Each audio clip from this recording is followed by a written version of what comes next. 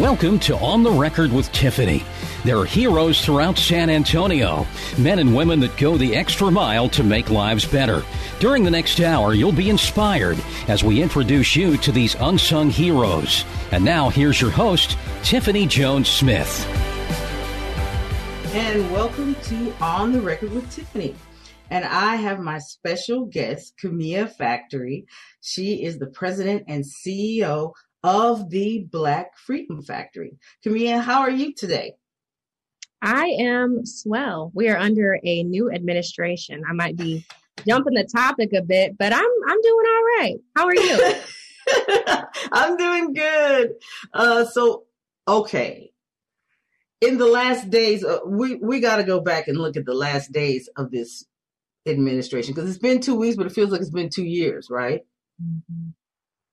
What did you think as a person who organized Black Lives Matter peaceful protests?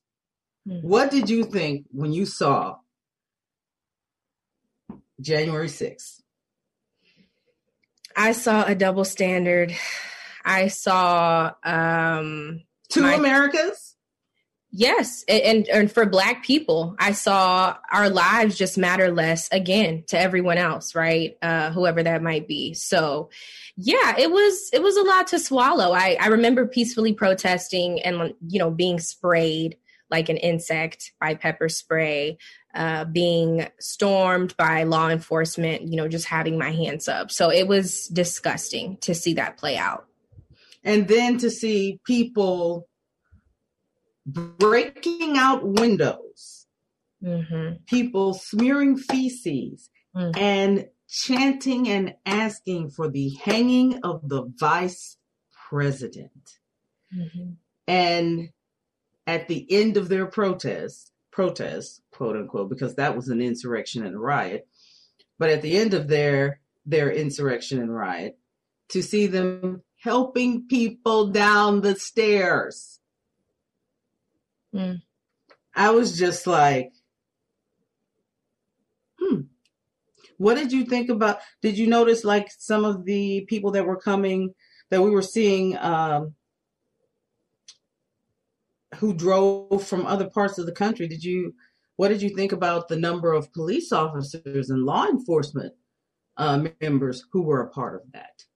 I wasn't surprised at all. If anything, I would have suspected it. The way that the institution and the system of policing functions made it no surprise that this kind of behavior would have been participated in by law enforcement all over the country. So I wasn't surprised, because the Black Lives Matter movement talks about that. It talks about how racist and inherently violent these systems are. So I think the biggest thing, though, that came out of that for me was seeing major corporations just not stand with the violence. I know Airbnb made statements about closing, their locations during the inauguration because they didn't want any coups inside it again.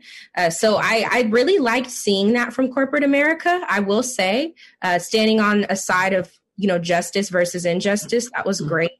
But it was no surprise that law enforcement was involved in this ridiculous coup.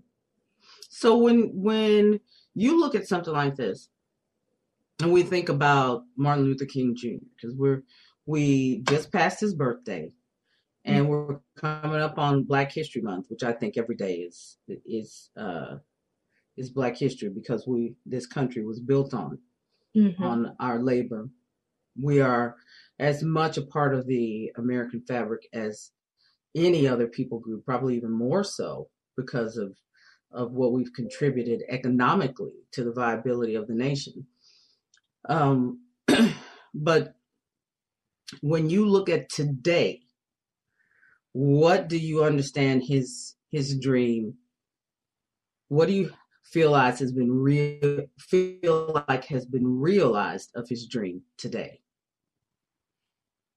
That Black Lives Matter, that they always have and they always will. I was asked this question during Dream Week San Antonio, which celebrates, Dr. Martin Luther King Jr.'s dream. And they said, what do you think he would want to see today? And I said, I think he would want to see justice for Breonna Taylor, for George Floyd, for Trayvon Martin, for the names that we have to continuously preach and chant to make sure that their existence is validated. It's sad. But I think that's the beauty of organizing. I identify as an Afrofuturist. I believe in Black futures. I believe in the future of generations to come, and no system of patriarchy or white supremacy can dismantle that dream.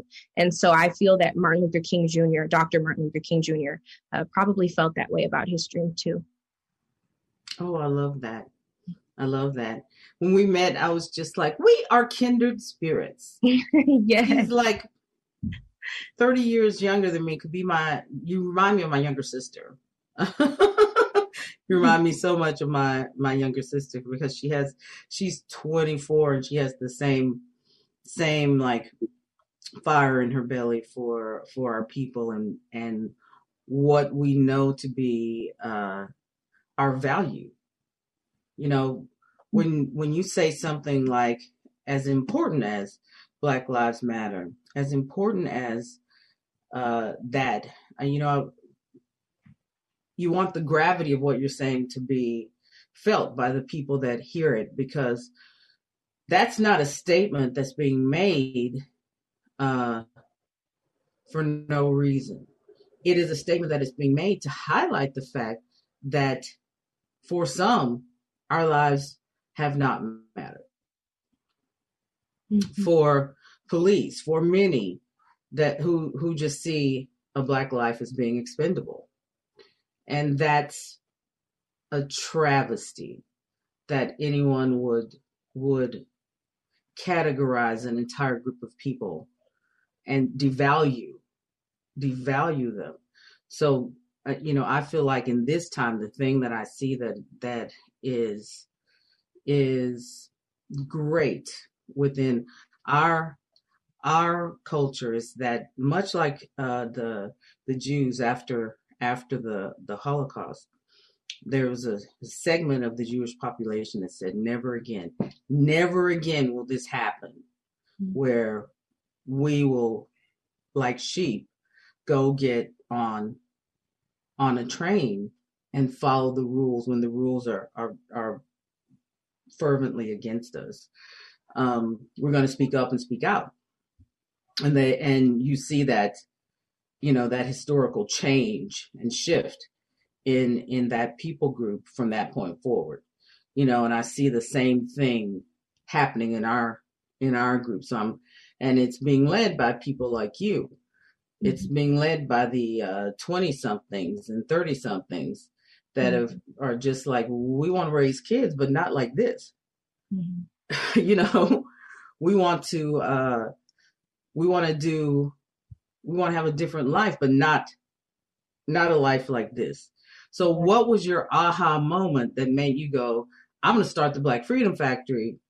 Mm-hmm. I'm not going to just talk amongst my friends about how unhappy I am about the treatment of Black people, but I'm going to start doing something to mitigate this treatment. Mm-hmm.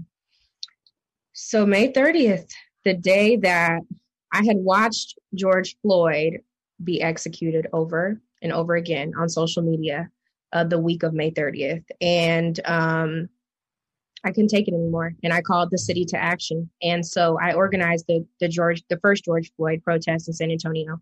It drew out thousands of people. At the time, I just wanted community to comfort each other after what we were seeing distributed all over the media. And so as a result of organizing that protest, I realized that accountability measures needed to be in place in the city of San Antonio. I think local elected officials all over the country were being performative. You saw elected officials on CNN with kente cloths, with their fists up, kneeing, you know, and it's just ironic because Colin Kaepernick nearly lost his career for kneeing.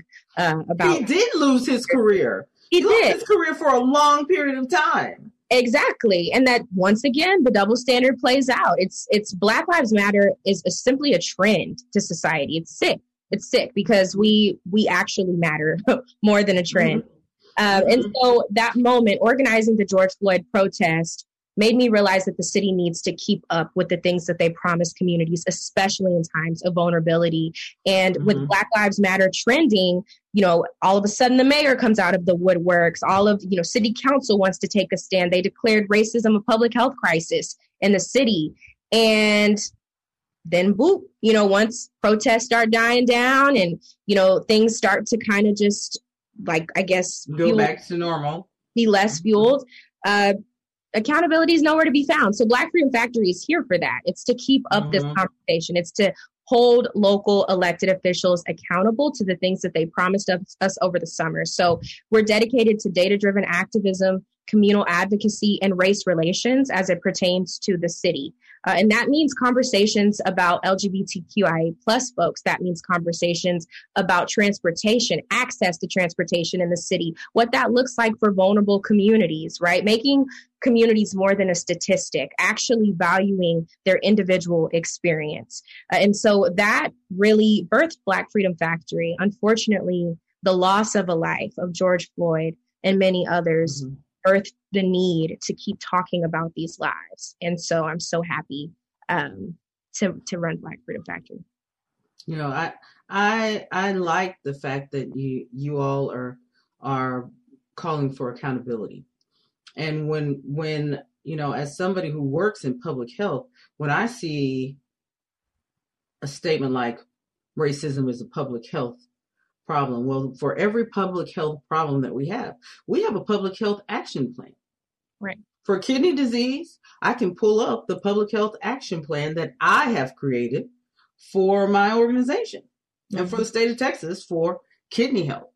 So just as we have a public health action plan for kidney disease, for all other chronic illnesses, chronic problems within our system, we need the same thing for racism. What's the public health action plan? One of them certainly should be drumming out the likes of the people that we saw on January 6th, right, who are in the police department. Continuously up until January 6th, we heard the same argument. It's just a few bad apples. It's not a systemic problem. It's just this, it's just like this guy over here and that lady over there. And it has nothing to do with how this is, how policing is done. It's not being fueled by this poorly planned policing. And then we had January 6th, where these police officers from all over the place came in to storm the gates on the Capitol.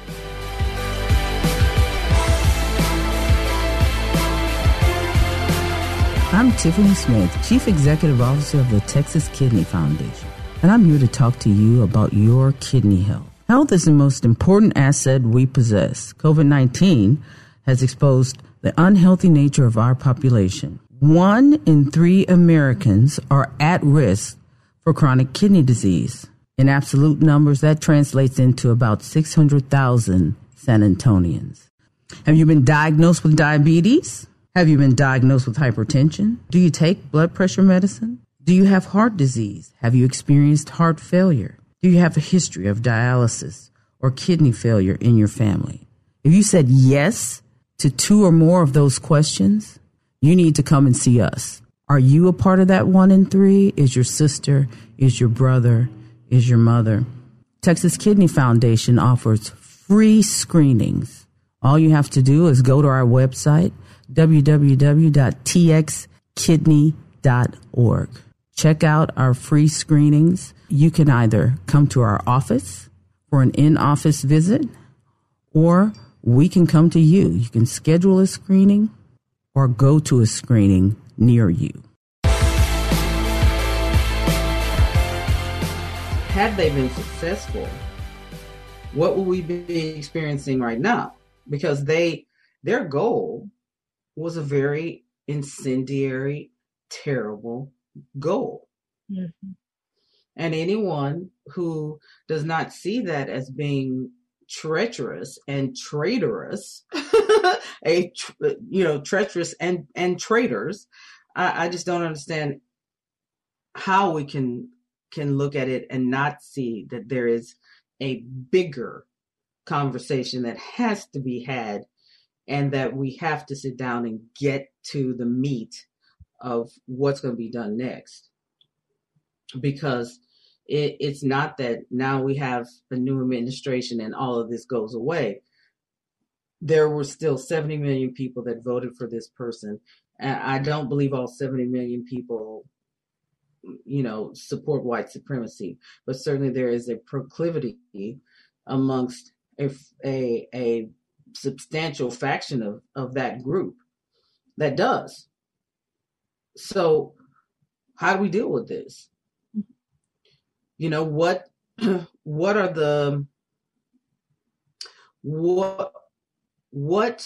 are we planning to do to address the first steps? In your opinion, what are the first steps that we, as a city that's a majority minority city, we really have the opportunity to be leaders in changing the scope and depth and breadth of this problem and addressing it with some thoughtfulness? I would say reimagining the future. I think that we get super lost in titles and systems and institutions, and we get comfortable in the way that they work.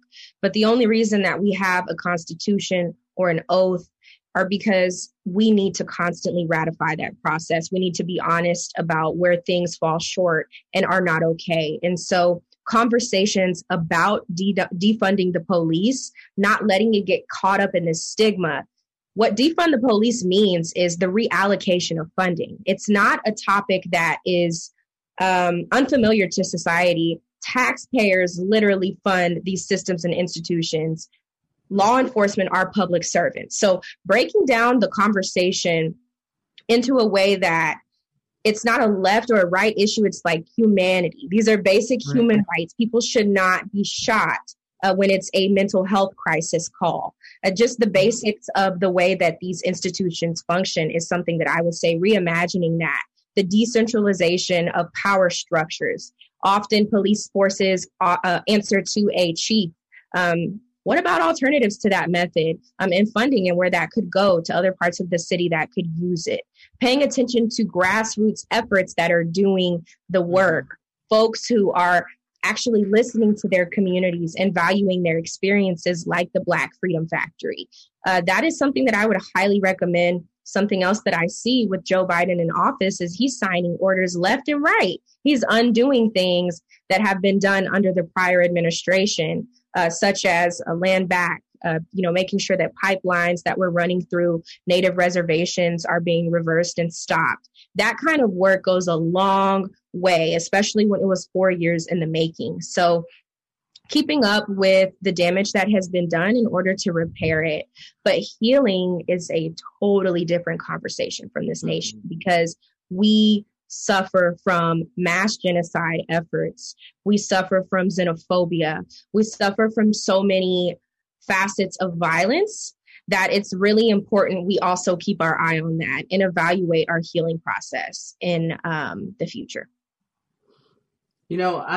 I hear all of the things that you're saying when I think, there's been a lot of debate about the messaging, because as soon as you say something like defund the police, that shuts everybody down. Right. When I look at the relationship with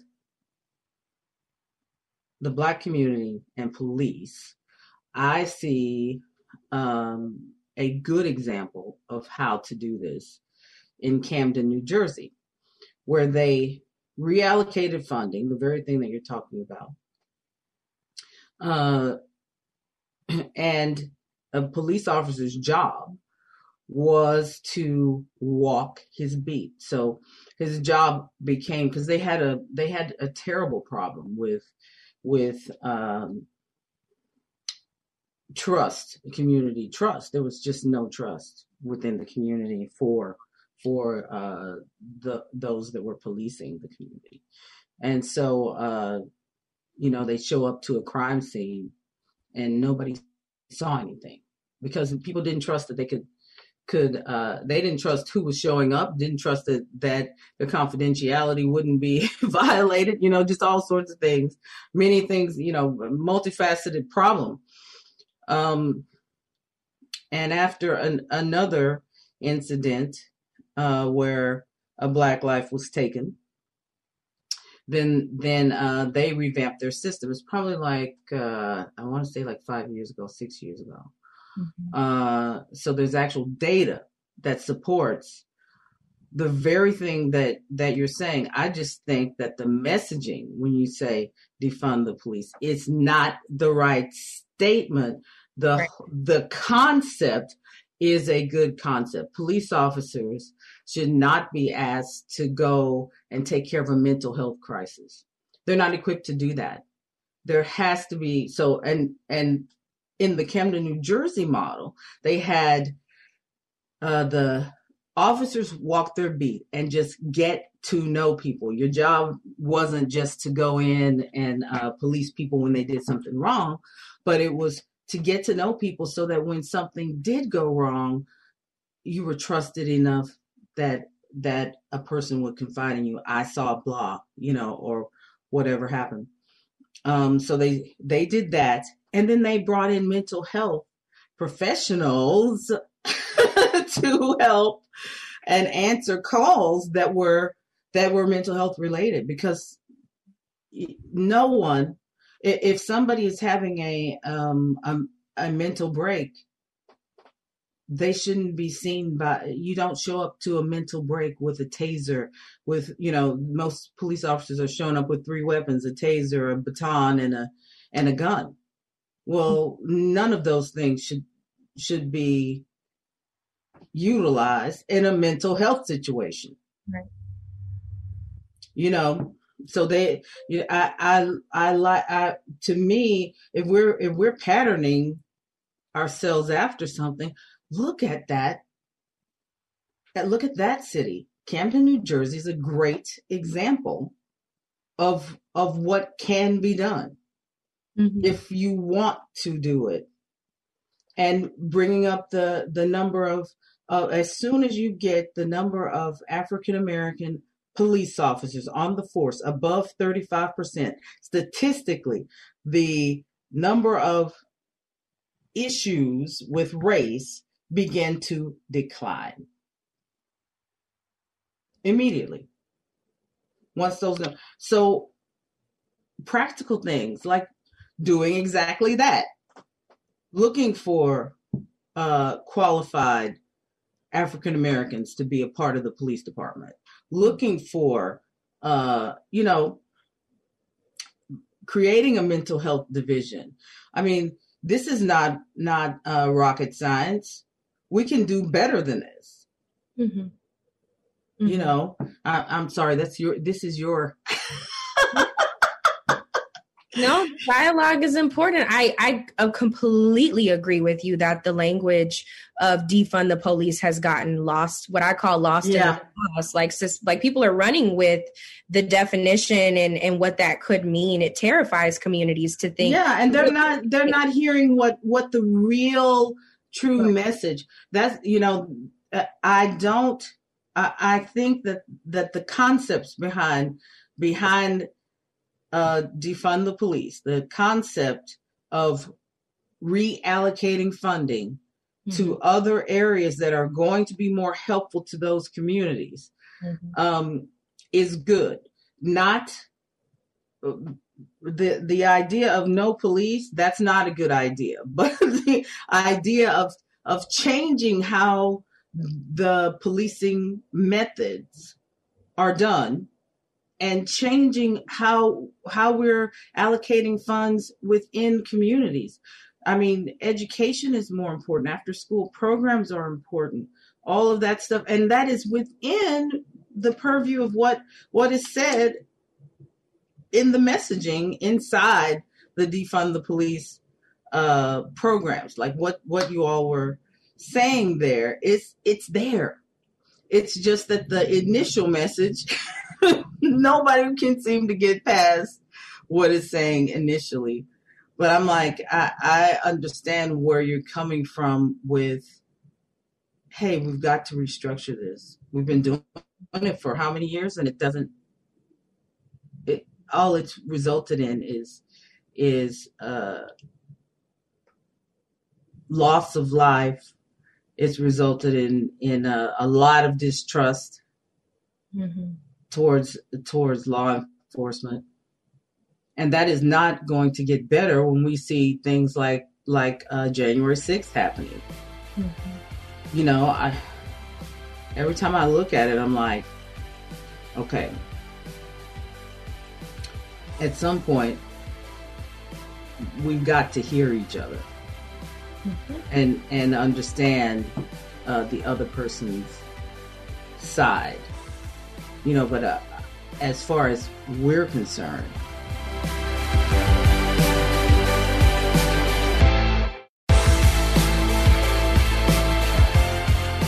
how do you see today's fight for social justice? Because it's different from, I think it's different now from the 60s.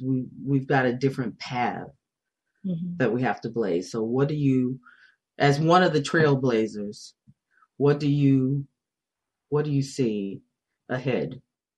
The main thing that I realized from the history books, the difference in the history books and now, same fight, is the fact that we are fighting during a global pandemic. I know. Our ancestors fought the very same fight, but with trying to stay within the CDC guidelines is something that I really, really pat myself on the back for. Having mass protests, and I pat you on the back for it too, because that could have been a super spreader event and it wasn't. And the data backed us up with that, because people wanted to say that Black Lives Matter spread COVID-19 with the protests, when in fact, we were safe. We were handing out masks. We were telling people to stand 6 feet apart. We were constantly making sure people had water and access to medical services if they needed it, volunteer EMTs, things like that. So the biggest thing was organizing a mass protest at a time that people wanted to hug each other. People wanted to take their mask off. They wanted to wipe each other's tears, you know, but we had communities to look out for. And so that was a pinnacle moment for me in realizing that, yes, this fight is the same fight, but there's a lot more at stake right now, because these communities are further marginalized with being disproportionately represented in the healthcare system. Communities of color, data shows us, are more prone to catching COVID-19 because of sanitation or whatever it may be. Well, so, it's because of underlying conditions like diabetes and hypertension. That's what's making us the most vulnerable to COVID-19. And COVID-19 is the uptick that we're going to experience. You know, 46% of the people that are going into the hospital with COVID-19 are leaving with some stage of kidney disease. Kidney disease is so difficult and such an expensive disease. Right now, we spend nearly $5 billion, $4.8 billion in the state of Texas alone, just on dialysis every year. That is not the other parts of kidney disease. So that's not stages 1 through 3B.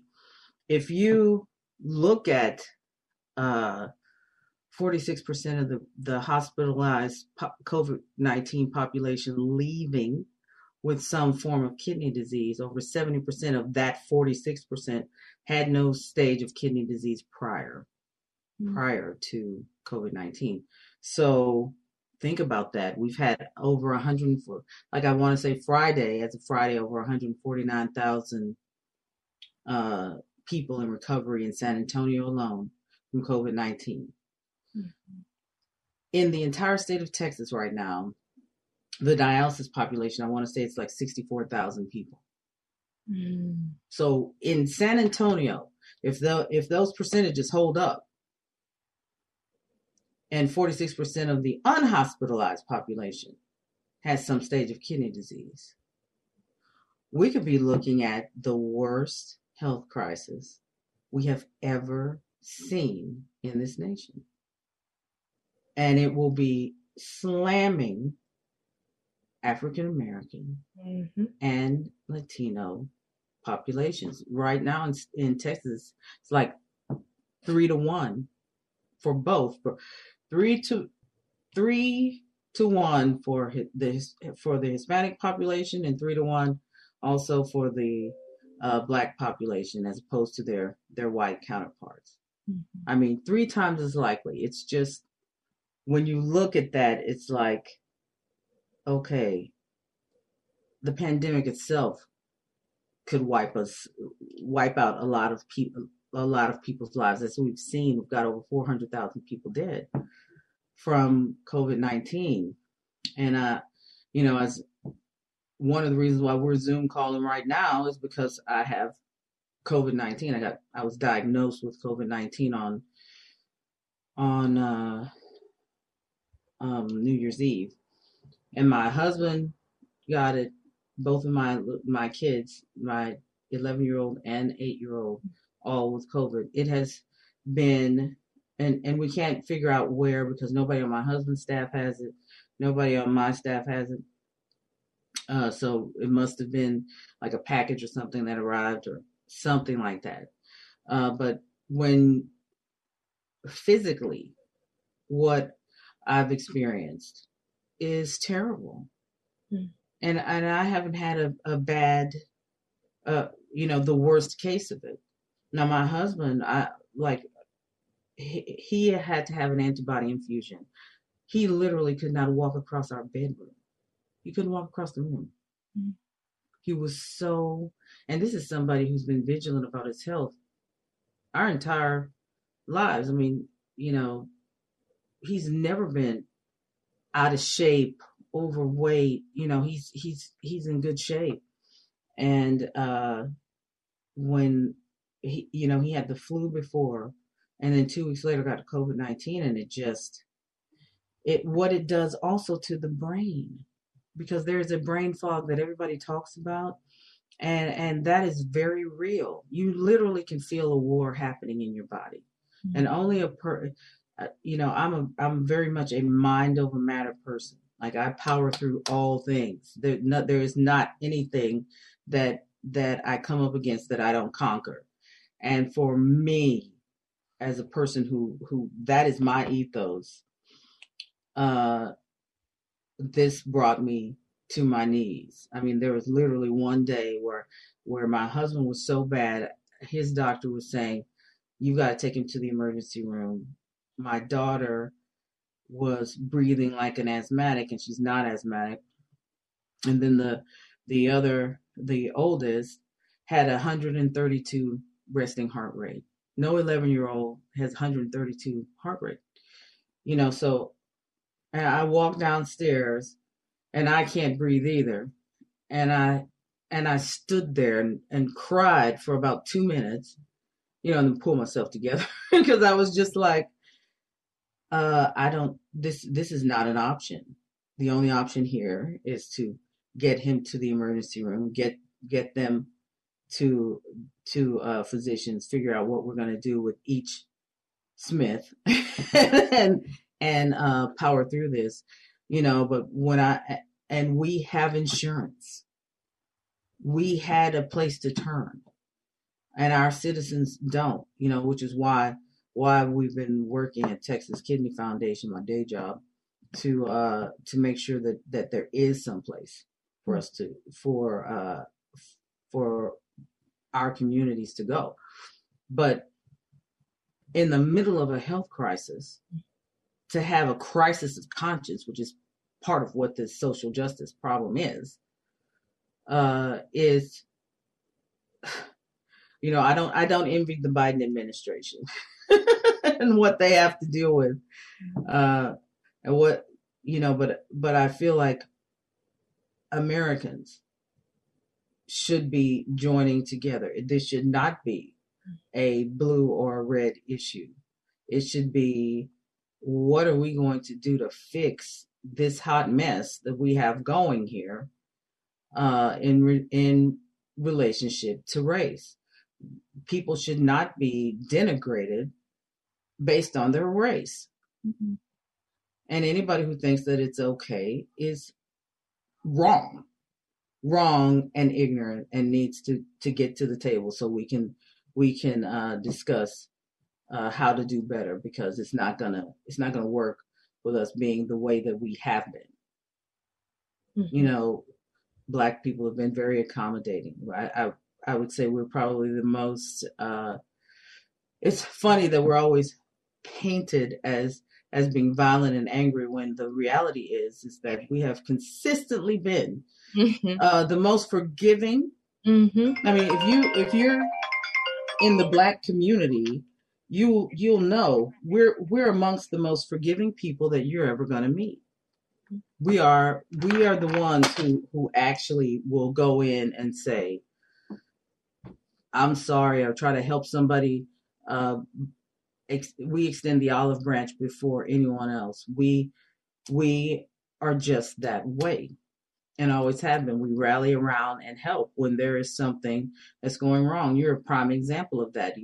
You saw a terrible injustice, and instead of just crying in your milk, you organized people and called the whole city to action. And who would have thought that one person could raise up a movement here in San Antonio, right? And there were other people that wanted it to be violent, and you were sticking with, no, we're going to walk down the road of nonviolence and get to where we want to get. Mm-hmm. You know, because there is strength in nonviolence. Mm-hmm. Unfortunately, there are so many people that seem to think that the only way to show strength is like what we saw on January 6th. And that's not true. Mm-hmm. Because what you did was far stronger and better than what we saw there. It made a better statement and resonated with people more than the violence and disrespect that was shown by the insurrectionists. Yes, so much relied. I don't want to speak for the entire Black community, but I feel like our narrative is written for us so much by the media, by other people, how we feel, who we are, how we interact. Mm-hmm. And so, like we're one. Right. You know, if you get 20 people who are Black in a room, you got 20 different opinions on the same subject. Mm-hmm. And it's the same thing with any ethnic group. With 20 Latinos, it's the same thing with 20 white people. We are all, every single human being is different. So why people want to pigeonhole what it is to be Black into one thing? It's this one thing. No, absolutely not. Absolutely not. I refuse to accept that to be Black is for us to be judged by the lowest common denominator within our community. And then somebody wants to pull that out and say, oh, this is what all Black people are. Like, I don't think so. Mm-mm.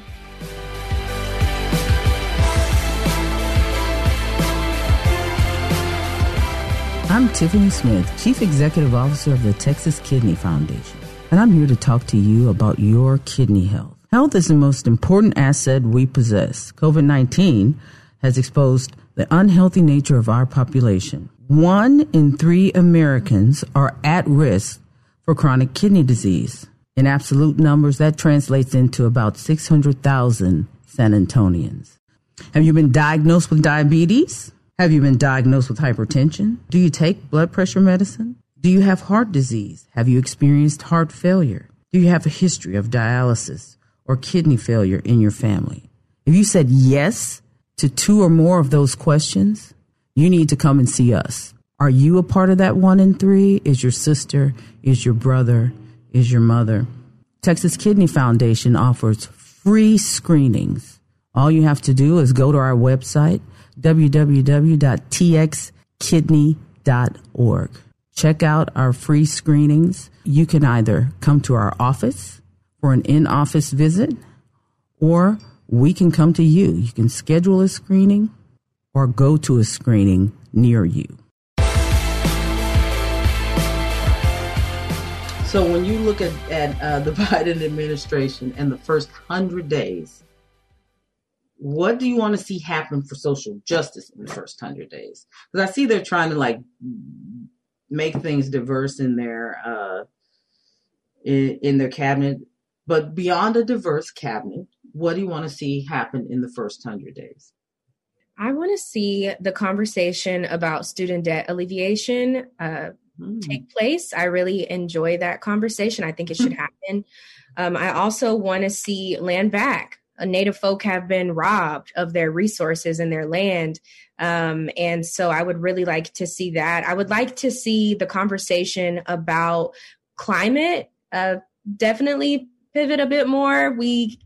Not my administration, but the prior administration really neglected green crisis, which is something we're going through. So I would really like to see that also become a conversation. But most importantly, I don't want, for folks who are listening, I don't want us to catch this saviorism idea about the current administration. Yes, we need a change. Yes, it's great that this country came together to vote for a different administration, but the work still needs to get done.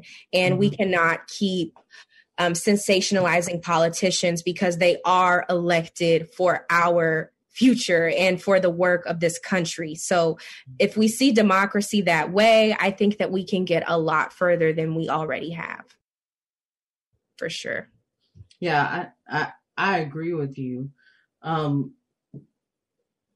I look at today's fight for social justice, it's different from, besides the pandemic, because I feel like the pandemic has kind of unveiled the unhealthy nature of our population, and it's really shown the problems within the healthcare system. The healthcare system is really being overwhelmed right now because of the pandemic, because of the sheer numbers we're seeing of people who are getting sick. So when we look at social justice, there's so many things that are intertwined in that. Like Black Lives Matter is just one little piece of the puzzle. We still have issues with transportation, food deserts, economic empowerment. We just lost 41% of the small Black businesses closed during this pandemic. They just closed because you can't sustain yourself, when there is no revenue coming in. So when we're looking at that, I see the opportunity to have a rebirth and a rebuilding of when we're writing some of those social injustices that have been done. One of them, like if you look at the city of San Antonio, on the east side, when the freeways came through the east side, that changed the business district there, and really just took business away. Businesses were decimated on the east side. To see rebuilding in areas like that, because there are great programs like SAGE that are there, and understand and just in the trenches, making sure that the programs that our community is being rejuvenated and regenerated. But in a time like this, with such a difficult battle that we're waging against a microscopic predator like COVID-19, at the same time it's permeating all areas of our community. How do you what would you say would be first steps to get to where we want to go? First steps. So this goes back to accountability and the performance of local elected city officials.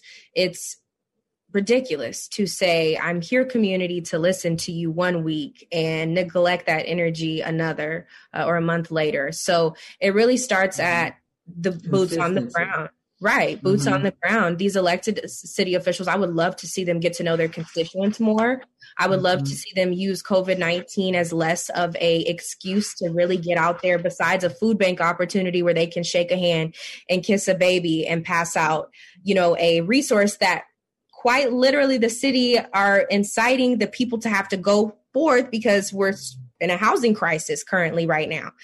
So the domino effect, paying attention to that consistency is really the key. But I also really urge communities to stay on local elected officials as well. Public comment for city council. That's always an option to speak up about your district and what affects you. It seems like a roundabout process, but it really matters in the end. And I would highly recommend that. I'd love to see some of that CARES Act money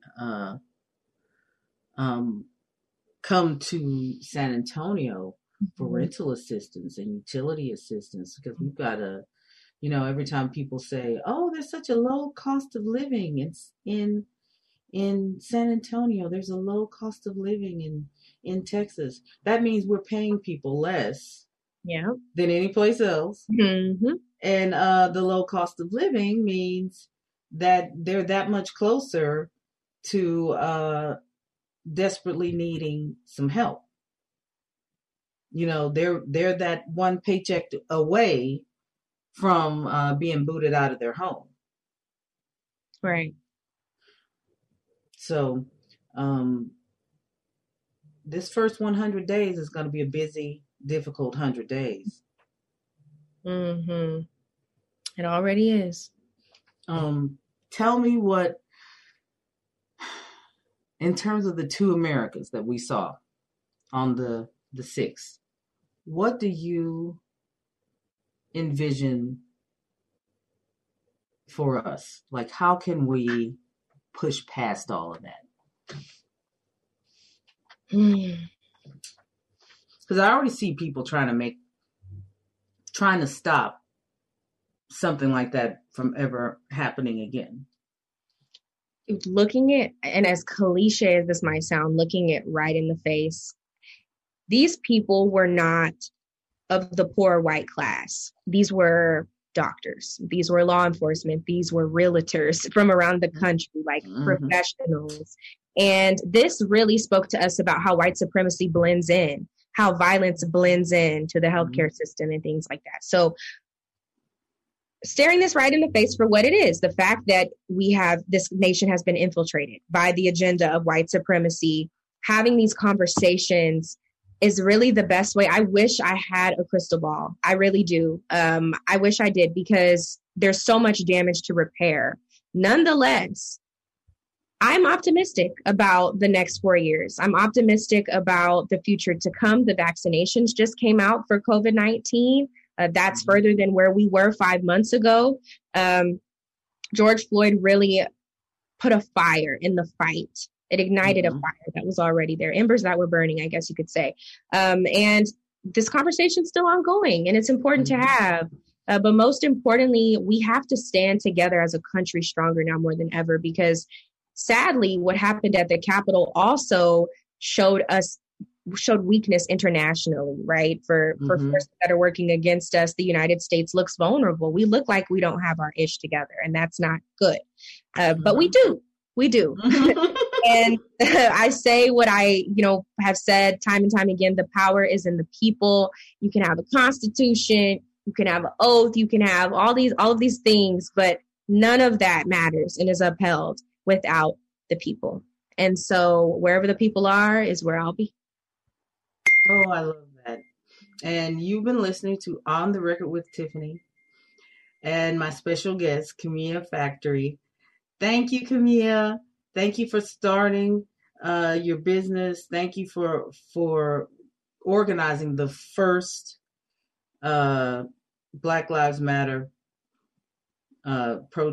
peaceful protest here in San Antonio, and just sticking with it. Because the Black Freedom Factory is, I see great things coming. I see great things ahead for the Black Freedom Factory.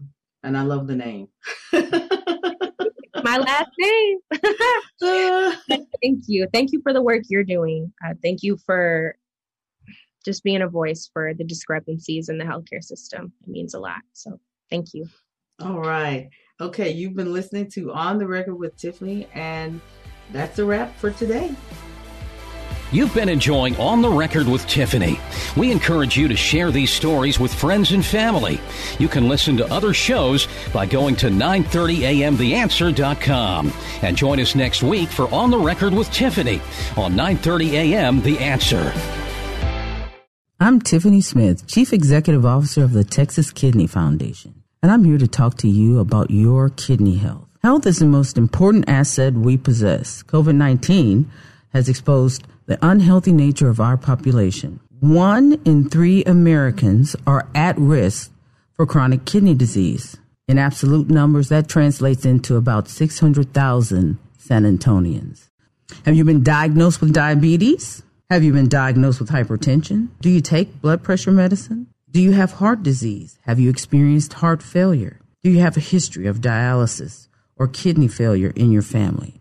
If you said yes to 2 or more of those questions, you need to come and see us. Are you a part of that 1 in 3? Is your sister? Is your brother? Is your mother? Texas Kidney Foundation offers free screenings. All you have to do is go to our website, www.txkidney.org. Check out our free screenings. You can either come to our office for an in-office visit, or we can come to you. You can schedule a screening or go to a screening near you.